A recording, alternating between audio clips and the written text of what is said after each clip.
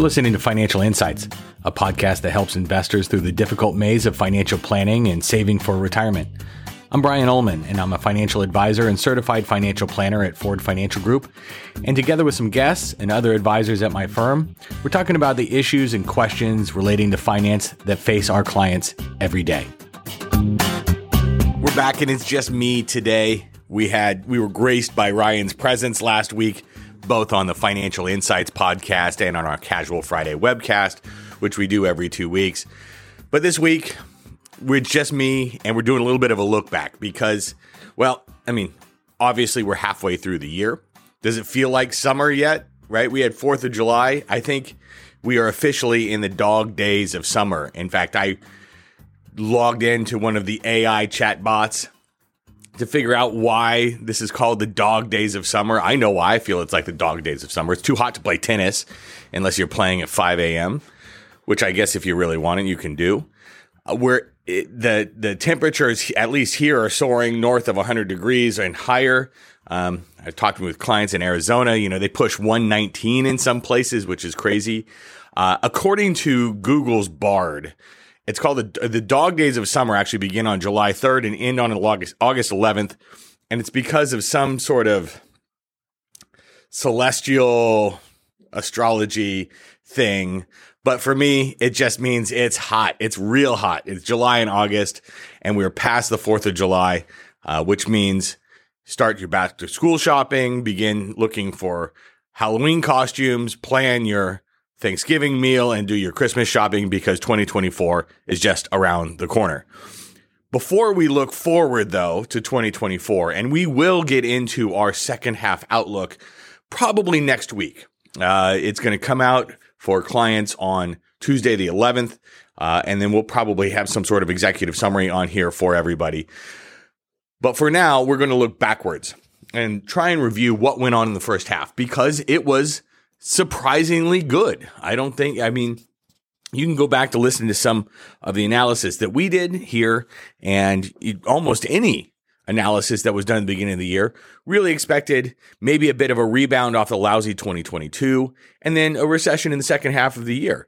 And that's not what happened, or it doesn't seem to be what's happening right now.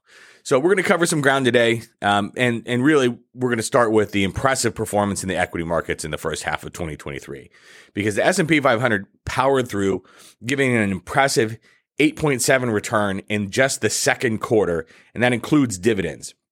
So the surge set up a first half gain of a whopping nearly 17%, 16.9 to be exact, which hasn't been seen since 2019. I'll remind you, in 2019 was when interest rates were being cut. Interest rates rose in late 2018. The Federal Reserve Chairman Jay Powell said interest rate increases were on autopilot. Markets freaked out. In 2019, rates stopped going up and started going down, and so we had that kind of surge, similar to what we've gotten here, which suggests almost that equity traders and investors were anticipating rate cuts maybe in the second half of the year.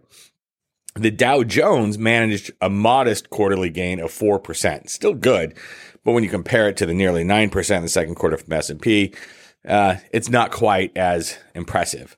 But the undisputed victor of the period has been the Nasdaq composite, which skyrocketed more than 13% in the second quarter, riding the wave of massive gains in the big mega tech stock names.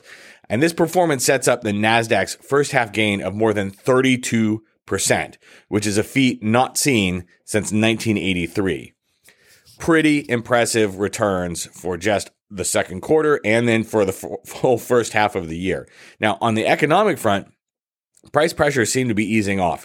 The consumer inflation rate dropped to 4% annually in May of 2023. So recently, but we're getting a little bit further away from May, so we need to wait to see. We'll learn in July what happened in June, of course, but it's a pretty big, that May number is a pretty big decrease compared to the 8.6% inflation rate of a year ago. And with these numbers, it's no surprise that many market players are anticipating a continued decline in prices. And that sets up, we've talked about this, a potential soft landing scenario for the Federal Reserve. First quarter corporate earnings also surpassed Wall Street expectations, despite many challenges from high inflation, cost pressures, banking system stresses, right? Remember Silicon Valley Bank.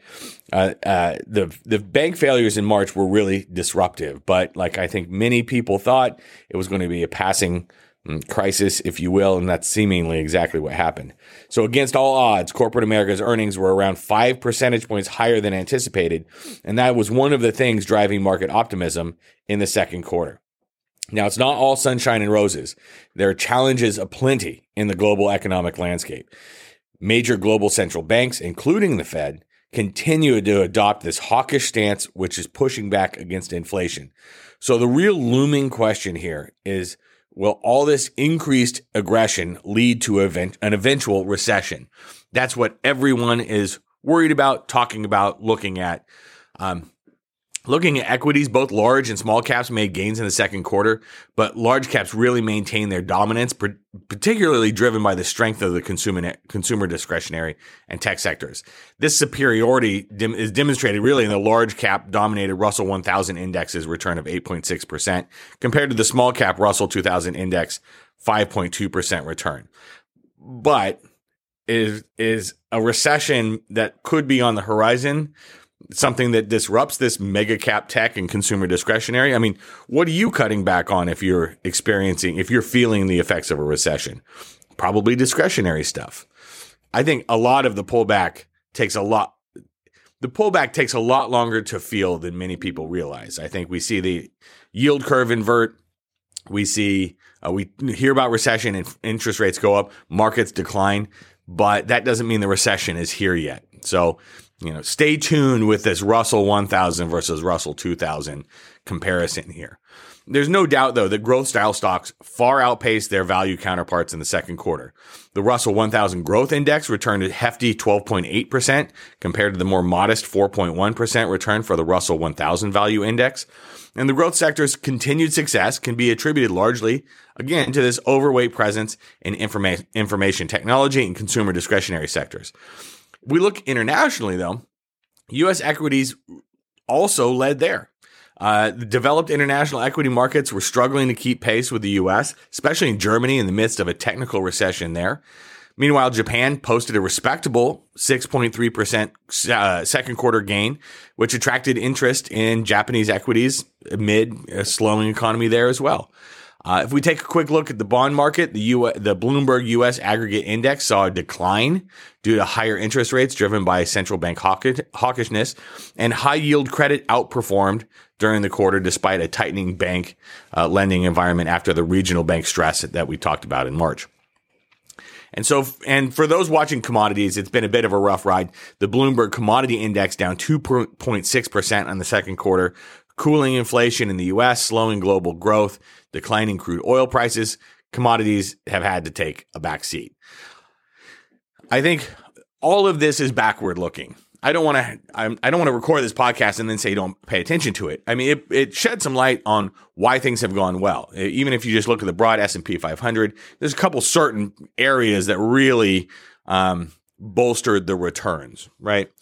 If we take that and we look into the second half, even though bonds were, for example, that bond aggregate index was down slightly in the second quarter, that doesn't mean it's going to be down in the second half.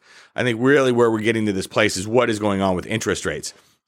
As this is getting recorded this week, we've got a jobs report coming. The ADP report was a blowout, which is really spurring fears that we're going to get another 0.25% or 0.5% interest rate increase. But what happens after that? If you stop going up, that's what happens before you start coming down.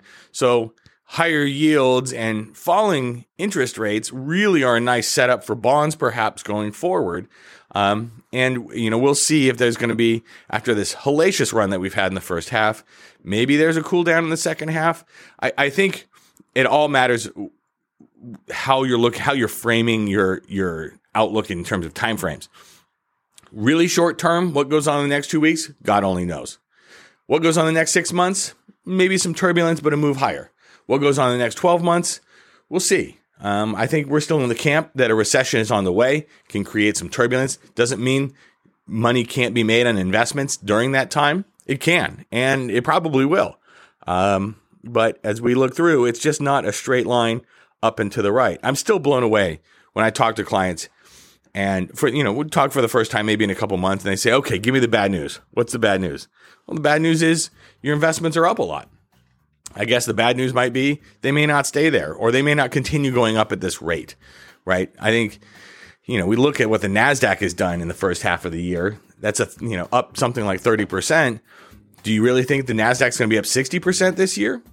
I think we quickly forget that even though we had a good first half of the year, that we also had the regional banking crisis in March and the debt ceiling mess that was dragging us kind of sideways for quite a while there also.